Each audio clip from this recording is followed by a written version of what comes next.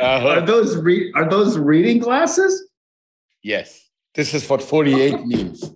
Oh my God. I am 100% sure you're wearing lenses.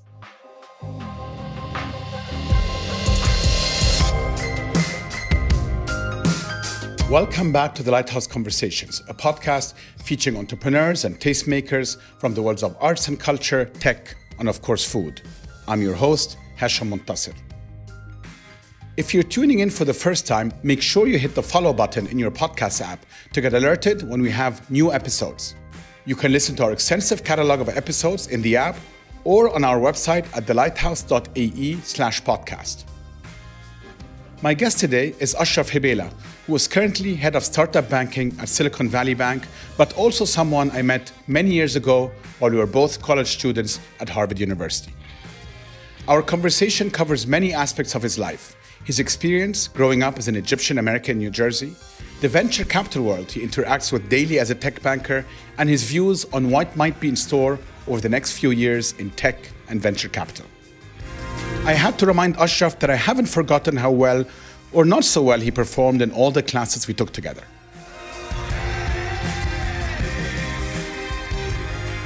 Mr. Ashraf, good morning from Dubai. I can't tell you how much I've been looking forward to this episode since I've asked you to come on. I think you and I met, should I reveal how long ago that's been? It's somewhere between 25 and 30 years at this stage. Let's just put it that way, because I met you as a freshman at Harvard. In fact, freshman week, we met both with our parents, and I'm just going to recite the story for the audience because I think it's a little bit of fun. Let's just say, and I'm saying it in a very nice way, neither of us took an immediate liking to the other. That is true. We came from very different worlds. But it's actually kind of amazing that even though I found you when I first met you to be a bit alien-like for my own predilections, there was also a subtle affinity that I didn't want to admit. And I think it's pretty obvious what that was. Thank you. I think the feeling was mutual. To be honest, I had the same thing. And that speaks a lot also about, 18, 19-year-olds that are a little insecure, that really were going to a new place. And I think at the time, used to their comfort zone. And I think, interestingly enough, neither of us was the comfort zone of the other. I mean, I grew up in Cairo. Both of us have Egyptian parents. You grew up in the States, in New Jersey. So we've had, at that point, our parents had different paths, but you could see that the values they had when they met, which was, I found the interesting part, very, very similar. So they got along just fine. You and I were suspicious of each other because neither of us knew that type of specimen. So, what's really, really strange, Hashem, is we didn't rehearse this. And that's exactly what I was going to say back to you, is the thing I remember the most and the thing that gave me the comfort was seeing how my father and your father interacted. Specifically, I remember that engagement. And it was so fluid. Yeah. And there was a sort of familiarity that instantly told me that this was wasn't a safe place, but it felt like home. And it started with the parents. It really did. Now, obviously, there was a nice affinity that your dad also got a degree somewhere in New Jersey. That helped. Helped the conversation. But honestly, that was really the thing that made it take off, I think. No, I agree with you. And at the end of the day, I think, as Egyptian parents or as any parents, both of them were looking for the same thing for their children. And, we're both the second of two siblings. I have an older sister, you have an older brother. So let's start there. I mean, give us a bit of a sense of growing up in the US as an Egyptian American in New Jersey in a predominantly Arab neighborhood. I mean, I've come and visited you many times. How was that for you? Yeah, it changed. I would say you started seeing much more of an Arab presence sort of at the time I had left to college. It was predominantly an Italian Catholic neighborhood. I give my parents a lot of credit. It wasn't easy to come to a location like I grew up in North Bergen, New Jersey, near the Hudson River, and to do that as one of the first true, like I would say, immigrants in that neighborhood wasn't easy. And I think I give a lot of credit to my dad. Never saw himself as an Egyptian in that neighborhood as much as I think he carried and comported our family with with pride and ethnicity. He was a Yankees fan. Yeah. He watched I remember. It was fascinating to me. He didn't feel like American culture was something that he had to find. Yeah. It was something that he felt he could own too. And that authenticity, I think, in many ways endeared him to the culture of the neighborhood and made it easy for us to assimilate. Yet the values both your parents have and had, frankly, and I've met them many times, and you were kind enough and generous enough to invite me to your house many times over Thanksgiving and other holidays when I had nowhere to go, frankly. Their value system didn't change. So it's so interesting. They kind of, especially I think your dad, you're right, kind of very easily fit into kind of a more Americanized culture. But they had a Mendrog value system that was very clear. And that, to me, was always, and when I came to see you, they made it very clear what they expect of us. Yeah, no, for sure. I think, look, my mom and dad gave my brother and me the leeway to be who we wanted to be in a country that was ours. But look, there was a sense of excellence that they instilled in us that included our culture, our heritage, our language, our religion, and they didn't compromise that. So on the weekends, I would spend half of my weekends with some of my Italian Catholic friends in what they have a version of sort of school called CCD. It's catechism, and I'd go and learn about Catholicism with them. And then the next day I would go and go to Jersey City, which is a neighboring town, and learn Arabic and Quran and Tajweed and Tilawa. And it was their way of saying, like, look, like there is a sense of excellence that we need to instill in you. And that includes understanding your culture, religion, your heritage, and your language. And did you feel, I mean, this was way pre 9/11, things changed in the States for a while, and then they changed again, frankly. But let's just go back to, did you or your brother feel, that you were sticking out because of the fact that you were Arab or the fact that you were Muslim, especially in a predominantly kind of Christian Catholic neighborhood? Very rarely. I mean, there were always, there's always going to be that one or two incidences that you remember and that probably sort of are ingrained in these moments that you'll probably never forget. But in general, no. I mean, I think it really started from a foundation really that I'd say my dad owned, which was, and it's funny, I just use it as an example. It's just the Yankees weren't the American white males team. It was his team. It was a team he followed at 7 p.m. And so that was something I think we carried with us. My best friends were Italian and German. They were just average American middle-class kids. If I happened to find an Arab and I had Arabic friends in the neighborhood, it was because I thought that they were really cool and I liked to hang out with them. But there wasn't this sense of segregation between these are the ones I really want you to know, and here are the ones that you could know, but only if you have time. It was very organic, and we got to live our own lives. And within that, you alluded a little bit about your parents' sort of sense of excellence, which is a very good way of putting it. Was that kind of, I don't want to use the first force because it's not force, but was that kind of, was that coming from them? You hear a lot of these sort of, today, the kind of stereotypical immigrant stories, parents come, want the best for their kids, push them really hard. The kids kind of begrudgingly tag along, or was that something you had from the beginning? You were like, well, whatever I do, because when I met you, that's what I felt. You were very good at it and it came easy to you. Yeah. It's a good question, Hashem. I go back and I think my brother bore the blunt of being the first generation and the eldest son.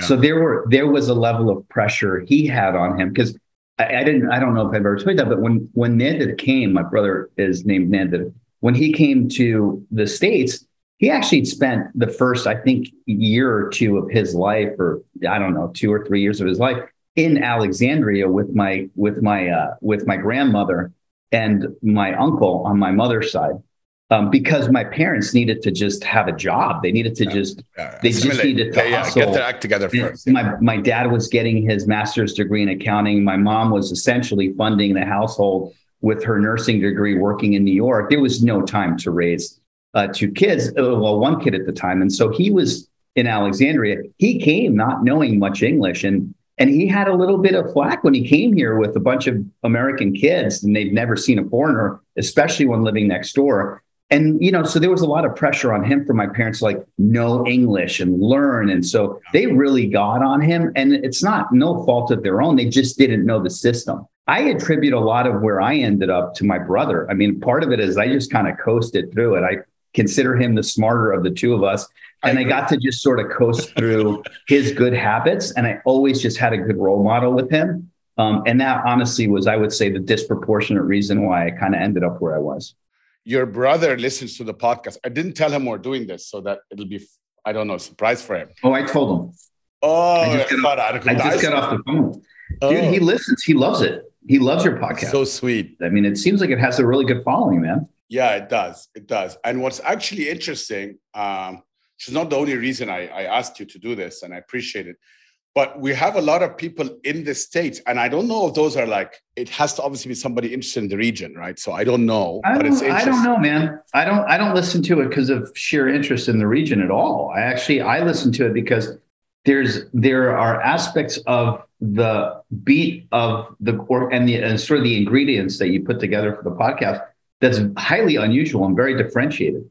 I mean, I do. And so it's like, it's the Middle East, but like you're an English speaking, like Harvard educated, guy who's looking at the crossroads of culture, F&B and technology that crosses the chasm of geography, right? Yeah, no, thank you. And now I feel a lot better about myself. I think you and I, at the time before Basil came, were the only two Egyptians or of Egyptian origin at Harvard, which sounds like nothing, but I think meant something to us. And Egypt meant different things to different people. Obviously, I'm curious to hear your version. What did it mean to you then? And what does it mean to you now? It's so amazing, right? Like, what do they say? What was the Sound and Light show, right? I know that's very cliche to say, but it was a really profound, and I don't know who they quote, but it's one of my favorite things to go back and hear is when they say like, man fears time, but time fears the pyramid. There's something sort of, and I'm going to stress on time. I think there's something about time that's just so powerful. And I think when I think about what my heritage means to me, it's changed over the years. As a young kid, it meant something so different than being a college kid. And it means something completely different today. Just give us a sketch. Let's use college because we're at that point. Just a sketch of what it meant then, and then maybe we'll fast forward to today. I just want to give a sense of proportion here. Yeah, I mean, when I was younger, I was studying it, right? I was going to school and I was learning Arabic. It was a lot of rote. And so my relationship to it felt highly academic, somewhat clinical, somewhat tiresome. I always appreciated it, but there was a lot of effort to sort of get to know it. And so it felt like a little bit of homework. And I think as I got to college and I got to, I'd say, experience other Egyptians of my, folks that I could connect with that were of my predilection that were going through a shared experience, it changed. It became home. Ironically enough, it was like I was in Cambridge, far away from New Jersey. And the thing that made me feel at home were my other Egyptian friends. And so all of a sudden, it didn't feel like home was so far away. I never really felt homesick. And then as I'm getting older, interestingly enough, it's now a part of the capacity of, it's interesting. Is that, as you're younger, you think about the future. And as you get older, you think, what you become whole by thinking about your past and the richness of your past. And so your past becomes just as powerful as the future, I think, as you age. And for me, it's become a part of what makes me whole because I have such rich, profound experiences and appreciation and memories of my culture and my time at home with my parents who are Egyptian and speaking Egyptian at home. That past becomes a big part of your fuel as you get older. And when you're a parent now, so that is also a big change. your wife is not Arab. How do you now look at this in terms of giving your kids some context? I mean, I struggle with it, and I live in Dubai, and but I'm also not married to an Egyptian. I'm married to a Saudi, but obviously closer culturally potentially. But how do you now think about that when you talk to your kids? How do you position it? It's harder. This has been a struggle for me. I'll be really honest. Of course. I wouldn't regret for a minute, how my life turned out. I'm very blessed. But I did have to make peace, Hashem, with the fact that I could kind of barely write. I could probably barely read it Ahram. I could kind of barely put it together myself. For me to carry the mantle and instill that in younger, essentially American children raised by an American mom was going to be Herculean. And so I had to honestly mourn my ability to do it. And some people might call that lazy.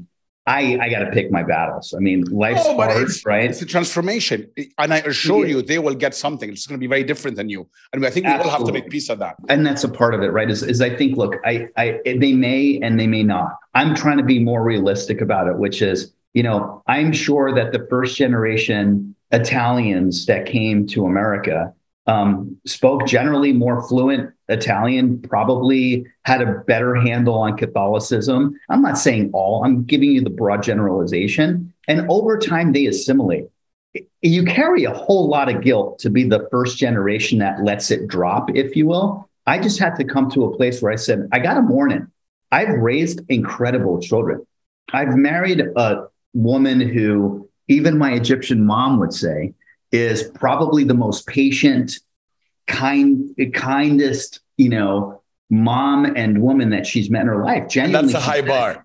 And that's a high bar. That's a high bar. And so there's something wonderful about saying, look, I'm not going to be able to pull this one off. They're not going to be fluent in Arabic. They're probably not going to know Goz'an the way I did when I was, 13, 14. But they'll have their own journey, to your point. When that's going to happen, I don't know. I'll give them the access and the privilege for it. Let's make sure we spend some time in Egypt when they get older. Let's make sure that we're spending time as a family. And then let's let the good fortune of life give us the upside. That's the part that's hard to do, is and not everything's in your control. And I'm talking about that just beyond just raising kids. I think it's part of it's just mourning that not everything's in your control, but also don't mourn it to the point that the rest of it's all downside. It's not life has its optimistic upside.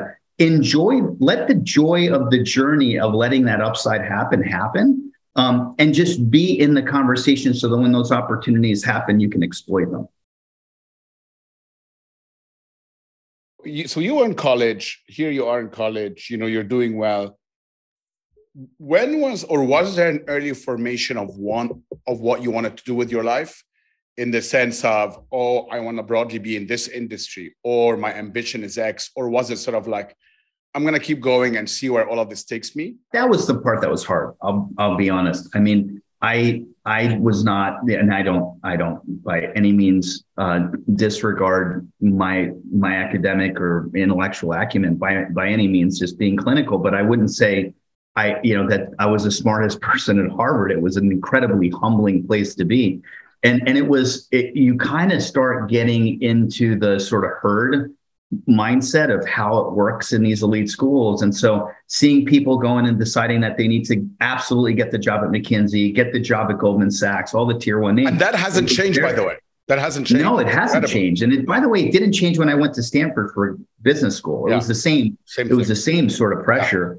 Yeah. And so I don't think I was fortunate enough to have the full strength not to go through that process. But interestingly enough, and I was an economics degree. I was an economics major, as you know, but it was sort of during that junior year when Netscape really took off on the college. We had email, I think, our second year in college. Yeah, I want to make us sound ancient. We used to go to the Science Center to check the email. That's right. There was that Turbo Gopher. It wasn't Netscape. It was Turbo Gopher. And I remember Turbo Gopher was the file sharing system that predated the sort of front end internet browsers. And I just remember seeing it and I was like, whoa.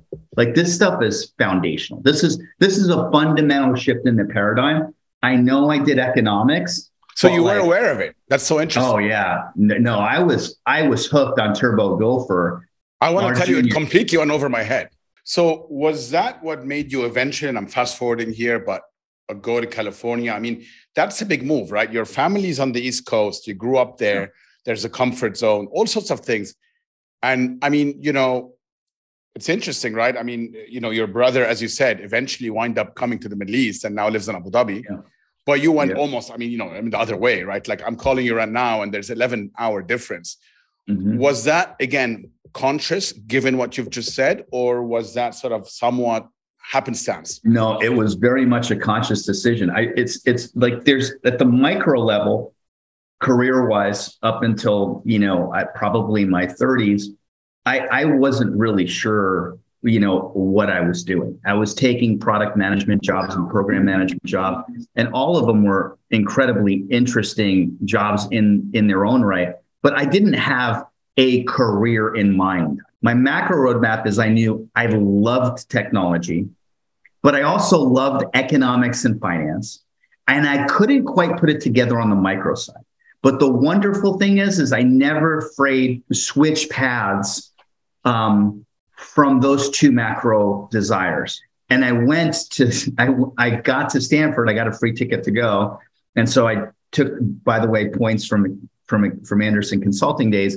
And I went to Palo Alto and I was on 280 and I saw the majesty of that landscape and it was over. Like, I was like, you know what, like something in my gut tells me I have to be here.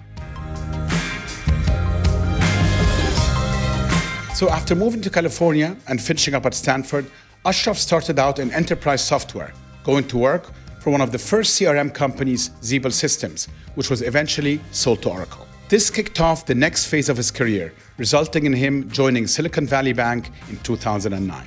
When we come back, we'll get Ashraf's thoughts on the startup world, both in and out of Silicon Valley.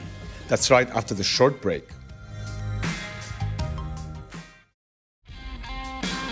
Welcome back. I'm Hashem Montasser, and you're listening to the Lighthouse Conversations with my guest, Ashraf Hebela. Do you think that Silicon Valley will be able to maintain its hold the way it has? We have now seen a lot of the Silicon Valley big VCs build outposts in New York. I'm going to just stay with the States for a second and not look at Europe and China, et cetera. Yeah. But we've seen people move to Los Angeles. We've seen big companies that have become unicorns and beyond, the Snaps of the world, also move to places like Los Angeles. It feels more dispersed. And you've also had COVID. So now you've had the work from home phenomena that's come in a lot of those companies. So there was a moment, I imagine, I have not lived there, I have not had the benefit of the experience you've had, but where I can imagine walking into a number of restaurants or coffee shops where you see everyone, quote unquote. Mm-hmm. I don't feel that's the case anymore. It's been dispersed and technology partially has made that happen. So there was a lot of strength in that network and that physical connectivity and proximity. What's your feeling on where this is heading? Well, look, I mean, I don't have a crystal ball. No, of course not. Your view. There's a lot of really smart people that would take both sides of that are far smarter than me. I would tell you that I don't think Northern California, Silicon Valley gets usurped that easily. And we can go into the details. And I also think it's a little bit of a false choice. This idea of, well, if these areas like Miami and Austin and the DMV and the Midwest are growing, well, then by virtue of that, NorCal must be shrinking. That's a false narrative. In reality, the denominator has expanded. The pie, yeah. And that's the idea of what I was saying about that verticalization of technology has now been horizontalized. Everybody needs technology. And so when you look at, for example, the investor base, the capital that's being deployed into it, it isn't just the endowments, the standard endowments from universities or pensions. Now you got sovereign wealth funds. Now you have family offices. You got multifamily offices that are now durable capital. It's not fickle capital that it was 15, 20 years ago. You've got private equity that's coming in a big way. That capital allows that pie to grow significantly. Now, also look at the entrepreneurial side. It used to take you about $1 million, $1.5 million to start a company because you had to buy expensive servers. You had to own all the servers. There was no fractional cloud, hosting. So the cost of also starting the businesses has significantly declined with the advent of infrastructure technology, right? And so it's cheaper to build a company. There's more capital to deploy against those companies. The pie is getting bigger. The number of students that are graduating with comp sci degrees is increasing. I run our analytics group as well at the bank. And what we've seen in that data is Northern California has maintained in aggregate, roughly maintained its market share of company formation and company investment. Yeah, it's so interesting you're saying that. I kind of agree because when I look at venture capital as a whole, people sometimes lose sight. It looks, because technology is always in the news, right? It looks like a very big industry. It really isn't compared to others. I mean, look at private equity. Look at the big players in venture capital today, the Andreessen Horowitzes of the world, which are perceived as giants, are actually quite small in comparison to the Blackstones and KKRs, who have attacked, multiple industries, including real estate, etc. Now, what's interesting is all those crossover investors that you've seen coming in. Yeah. Do you think the last hit and the massive market declines that we've seen this year have taught them a lesson? You think everybody's going to stay in his lane for a little while? Or do you envisage going forward the Andreessen starting to do public ETFs, let's call it just staying in tech, and the tigers of the world coming further and further down into round CBA, which is what's been happening. So do you think this is going to all kind of coalesce into just larger funds that do everything? Or what's happened in the market of the last 5-6 months is going to bring us back to, let me stay in my lane. That's what I know. And that's what I'm going to stick to. Great question. I'm actually seeing that private equity is learning a lot from venture capital, and venture capital is learning a lot from private equity. They're learning from each other. And I think they're both here to stay. So I think in the long run, the idea of private equity leaving I don't think that happens. I think that capital is here. And it goes back to the fact that this horizontal play in technology, everybody knows it's a fundamental part of the economy. Even corporate venture capital has been way more durable than it's ever been. They're not going away. Here's the other interesting thing, Hashem, is this is a wonderful thing for entrepreneurs. And this is one of the things I've been talking a lot with founders, which is I know, and I obviously love the venture model. Silicon Valley Bank loves that venture model. They've been amazing partners to us, and we continue to double down on the venture environment. But the wonderful thing is there's a panoply of capital that's out there for an entrepreneur to access. I think entrepreneurs need to also smarten up about how much variegated types of capital are available to them and which ones make the most sense. It isn't just that you have to go for private equity anymore, or that you have to go for debt, or that you have to go for venture capital. You can go directly to you can go with an emerging manager. You can go with the family office. You can go direct to a sovereign. You can go with private equity, not venture. You can go with venture, not private equity. There's very different aspects of that cap table with a very different board profile of who you put on there. So I do think it's incumbent on entrepreneurs to say, what do I want to build? Do I want to build a unicorn, or do I want to build a model that is going to be great, but it's looking for an M&A? Or do I want to build a business that's more of a $30 million, $50 million valuation? I'm good with that. That all defines who you want to get capital from. So just to translate this a little bit to our audience here, Ashraf, this last point you made, which I think is a very important one. If I'm an entrepreneur today and I go direct, as you said, let's just say I go to Harvard Management Company, then I'm in Harvard University, and I ask them to directly fund me. I'm presuming here that one of the benefits are this is very patient, long-term capital. The second benefit is this is not a fund like an Andreessen or Sequoia or any of those funds. Nothing against those funds. I'm just saying that has their own respective LP group that is a finite period, typically, let's say 10 years, with the pressures that come with that.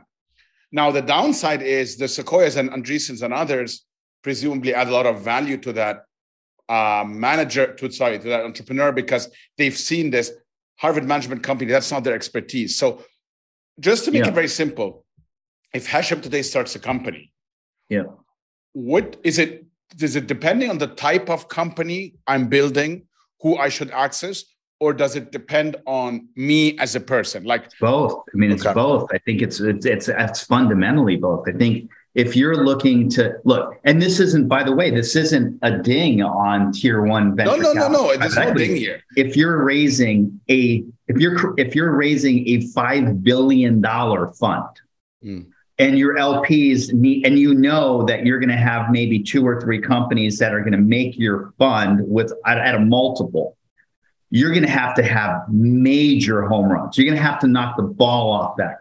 You're going to have to knock the cover off that ball, right? And so by virtue of that, the incentive of those larger funds are going to say, I need you to be a unicorn. Like I can't settle with you being the math doesn't add up otherwise. The math doesn't add up. And so you as an entrepreneur need to say to yourself, do I want this thing to be a 5, 10, $50 billion valuation company, in which case I should go towards a financial model and an operating model that is built with an infrastructure that almost necessitates that. That's perfect alignment of capital and objective of entrepreneur.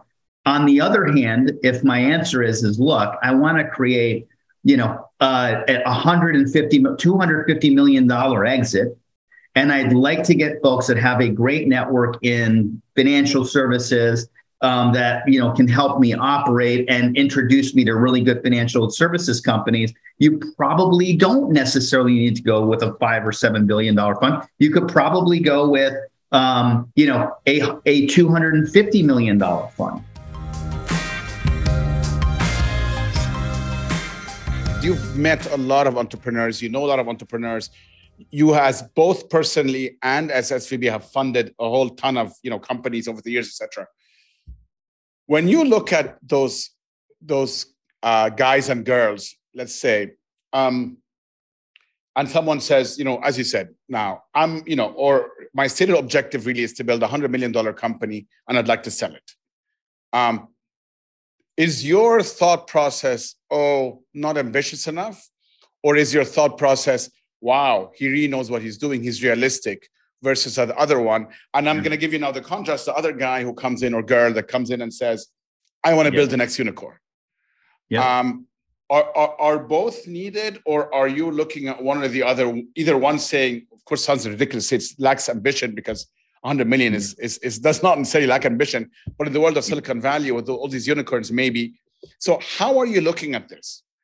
Yeah. How are you evaluating the entrepreneurs? And I'm sorry, the follow-up question to this is, let's just talk generally about the kind of traits you like to see that give you comfort. On your first question on ambition with, if you're going to sell it pre-unicorn status, I did an analysis with the team, I don't know, 6 years ago when I was really deep in the analytics side of the business, and I was sort of doing the dirty work. We looked at a bunch of the major exits, and we tried to peel the onion back. Like, okay, fine. Like what was the keys to their successes? And we created this visual map. One of the insights we made is that it takes about 2.5 companies in general for one of these founders to create outsized return to that level. In general, we were doing arithmetics, right? So this isn't like, these are abstractions of reality, but in general, it was a 2.5 company formation before you can kind of hit big. And so the first time founders are real, like, Mark Zuckerberg is real. Sergey's real. These folks are real, and they're the first time founders. So there's real data behind this concept of second time founder, or multiple founders of multiple companies. Okay. Oh yeah, that's yeah. so interesting. So that's my way of answering your question, which is like when we're at Silicon Valley Bank, we're not just building the relationship with, in America, it's the sort of EIN, the sort of the employer identity number, right? The company's unique identification number. We don't just build the relationship with the EIN. We actually focus on also building a relationship with the SSN, the social security number, the person, not just the company, but the person. And part of it is because it's super easy for you to think that to focus on the when you think client experience, the client journey as the founder in this company. I think that's a very myopic way, and it's very short-sighted. The actual journey, you got to peel that onion back. Yes, it's the company, but it's really the founder. It's really the employee. It's really the engineer. She's the one that you really want to build that relationship with over the long run. Because if you believe in this repeat founder mentality, it's going to be that first company. They're going to learn some stuff. They're going to build a network. They're going to get the best of those folks to come on board, build that other company. They now have a little bit of success to go get tier one capital. That tier one capital comes on. They're smarter about how to build the right board. Now, all of a sudden, their probability of success increases in that second or third company formation. But those repeat founders, I mean, if you built a company and sold it for $100 million, from a financial perspective, you're set for life.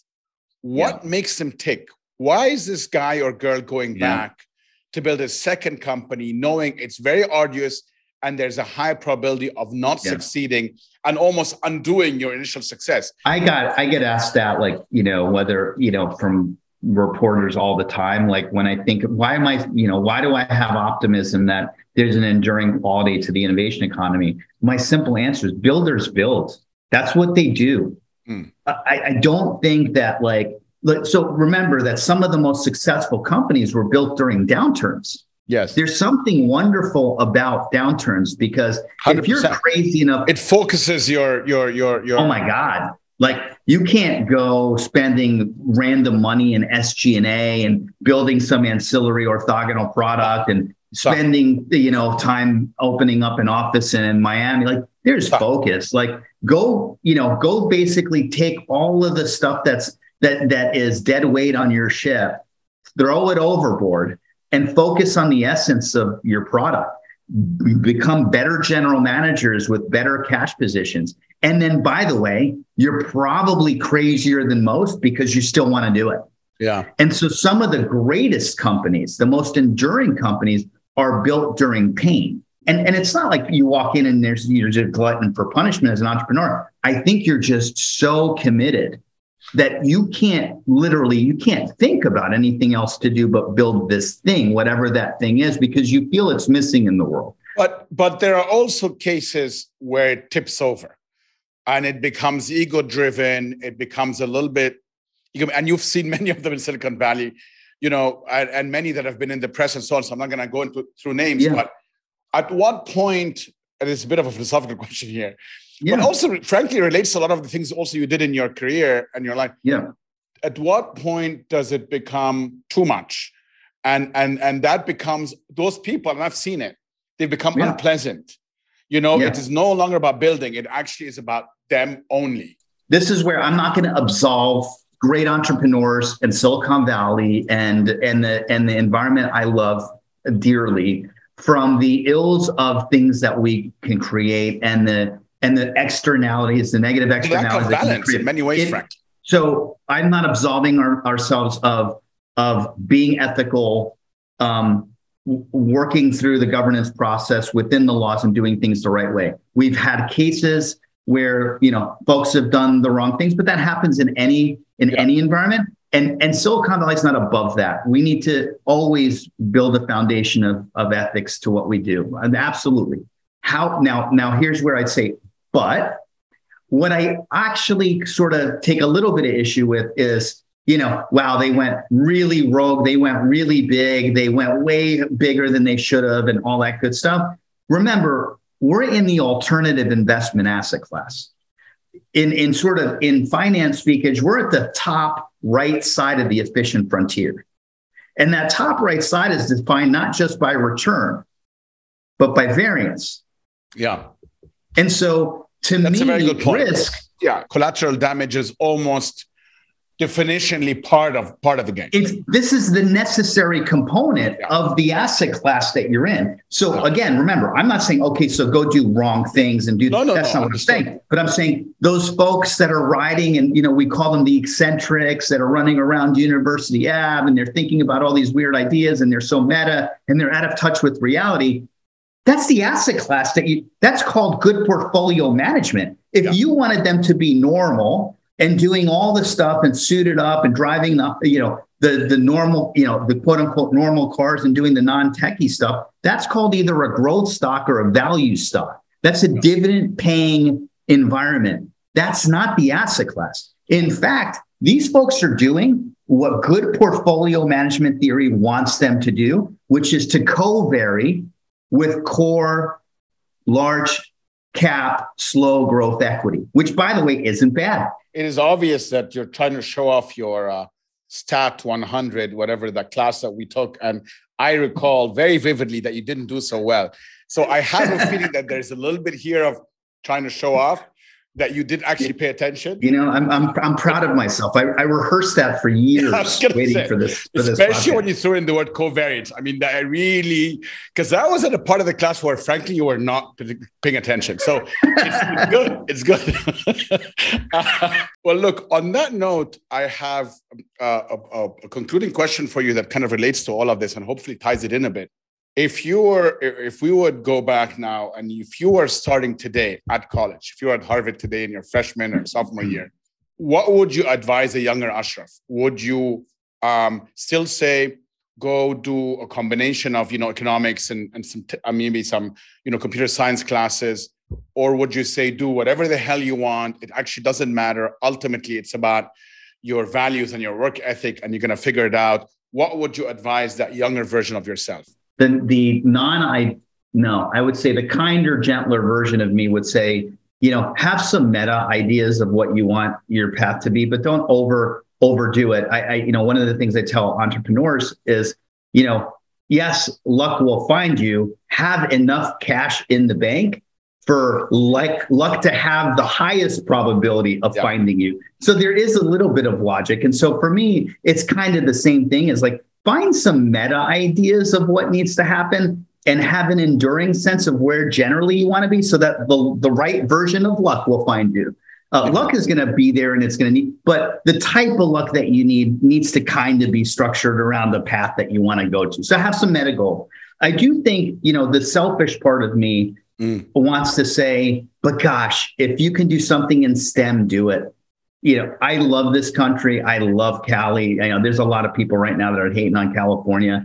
I'm a Jersey kid. I'm loyal to where I am. This state has been great to me. So I do have an affinity for this country that way. And I feel like, science, technology, engineering, and math is critically important for the success of the United States in the long term. Me and you both know the value of total factor productivity and what that does for an economy. And that's all innovation. That's all invention. And that I think for better or for worse is going to come from STEM.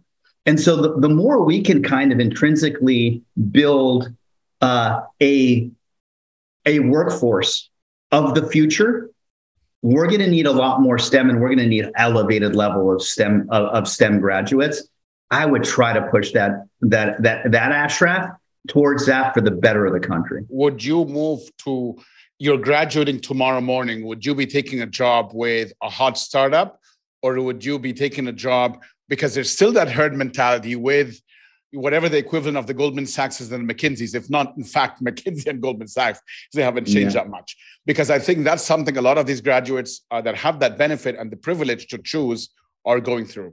I've gotten the privilege of getting to know one of the most successful general partners, who happens to be also female in Silicon Valley, and her name is Teresa Gao. Just a luminary in the space, early Facebook, and doing amazing things now at Aspect Ventures.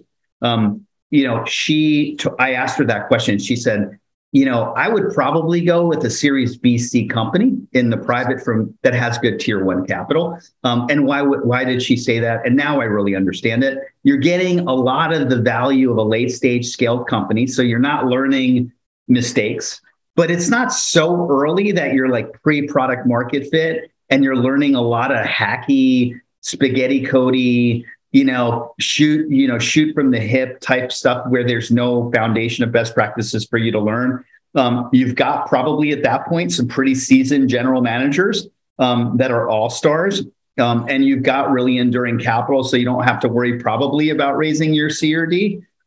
She felt like that was the sweet spot. I kind of, from my experience, agree with her. It really is that perfect spot of getting both of the best of both worlds. So for any budding students that or kids that are listening to this, hopefully they'll be listening. That's the path you'll choose. That's interesting. Because you started name dropping, I'm going to just say that Mo Salah came to the Lighthouse not twice but 3 times. Okay, since you opened that door, nothing trumps Mo Salah in our world. So just that you know. I want to put that on the record. It has absolutely nothing to do with anything we've said, but I felt the need to name drop. I have no doubt in the world that you would beat the heck out of me in a name dropping competition. Yeah. I was going to say Will Smith, by the way, but it's not. Will Smith is not the same cachet maybe he had a year ago. So I stuck with Mo Salah. But jokes aside and non sequiturs aside, that's the other part that I think is an amazing time that we live in. The Mo Salahs of the world, the LeBron James of the world, the Steph Curry has a fund and he's doing really well. I think he's on fund too. Like these folks, by the way, a lot of the Warriors, the basketball players in Northern California, a lot of them actually, and I don't want to start rumors, but I've understood that many folks have come through the Warriors organization to actually also build their venture acumen. Serena Williams. I mean, we just heard it last week. I mean, when you told me this idea, by the way, remember you talked to me about this a couple of years ago. And so there's a fascinating time right now where also people are understanding that innovation is also a place to create, and creators now are coming from all spaces. Innovators it's becoming a sort of a place to congregate for singers and artists and musicians and athletes. And by the way, they have good capital. There's enough sophistication in the way we create cap tables today that their capital is deserving and has a necessary and desired place in the cap, in sort of the structure of a cap table.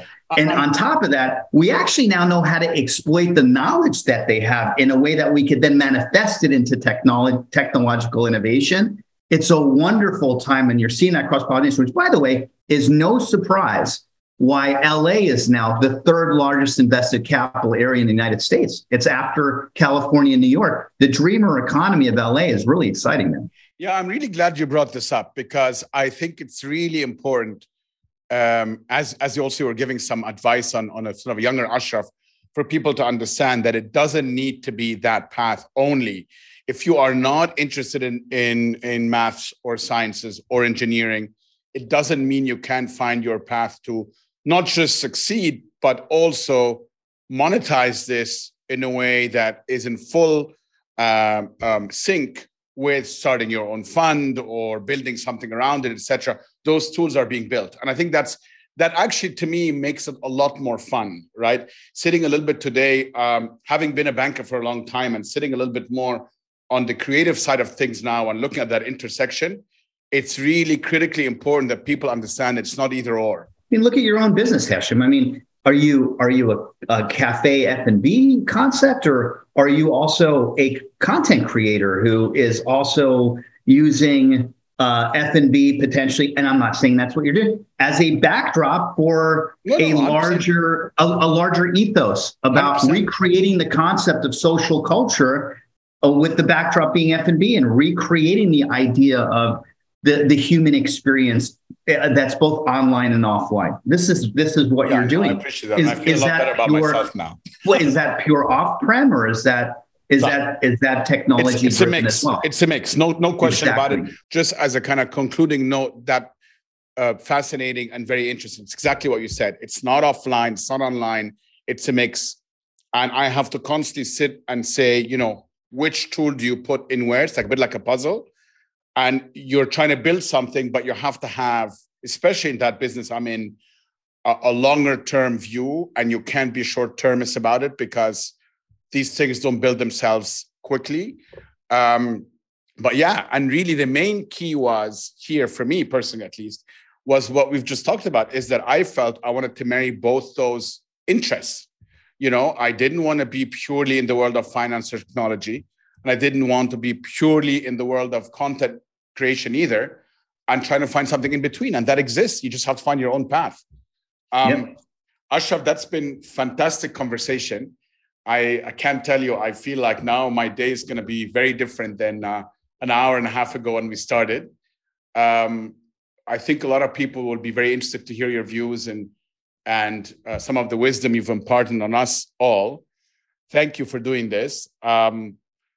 Inshallah, in a couple of years, we're going to do this again, maybe even before, because I think the world around you is changing so fast that it will probably require a second and hopefully third conversation. Thank you. No, it's my pleasure, and I'm a big fan of what's going on in MENA and the type of entrepreneurs that are coming out of MENA. I'm even seeing ideas in the United States that actually started in MENA. I was actually on the phone with the founder, and a lot of his inspiration was from Katobi. So I'm starting to see that it is starting to build its own personality with its own innovation culture. I think so. I see great things coming for MENA. That's great. Thanks, Ashraf. All right. Have a good rest of day. We'll speak very soon. All the best. Thank you. All right. You too. Take care. Bye. Thank you for joining us on the Lighthouse Conversations with me, Hashem Montasser, produced by Chirag Desai, and our content director is Farah Al-Sharif. You can connect with us on Instagram at @thelighthouse_AE and listen to all our previous episodes by visiting thelighthouse.ae/podcast. Or just press the follow button on your podcast player, whether it's Apple, Google, Spotify, or Anghami. We'll see you again in 2 weeks.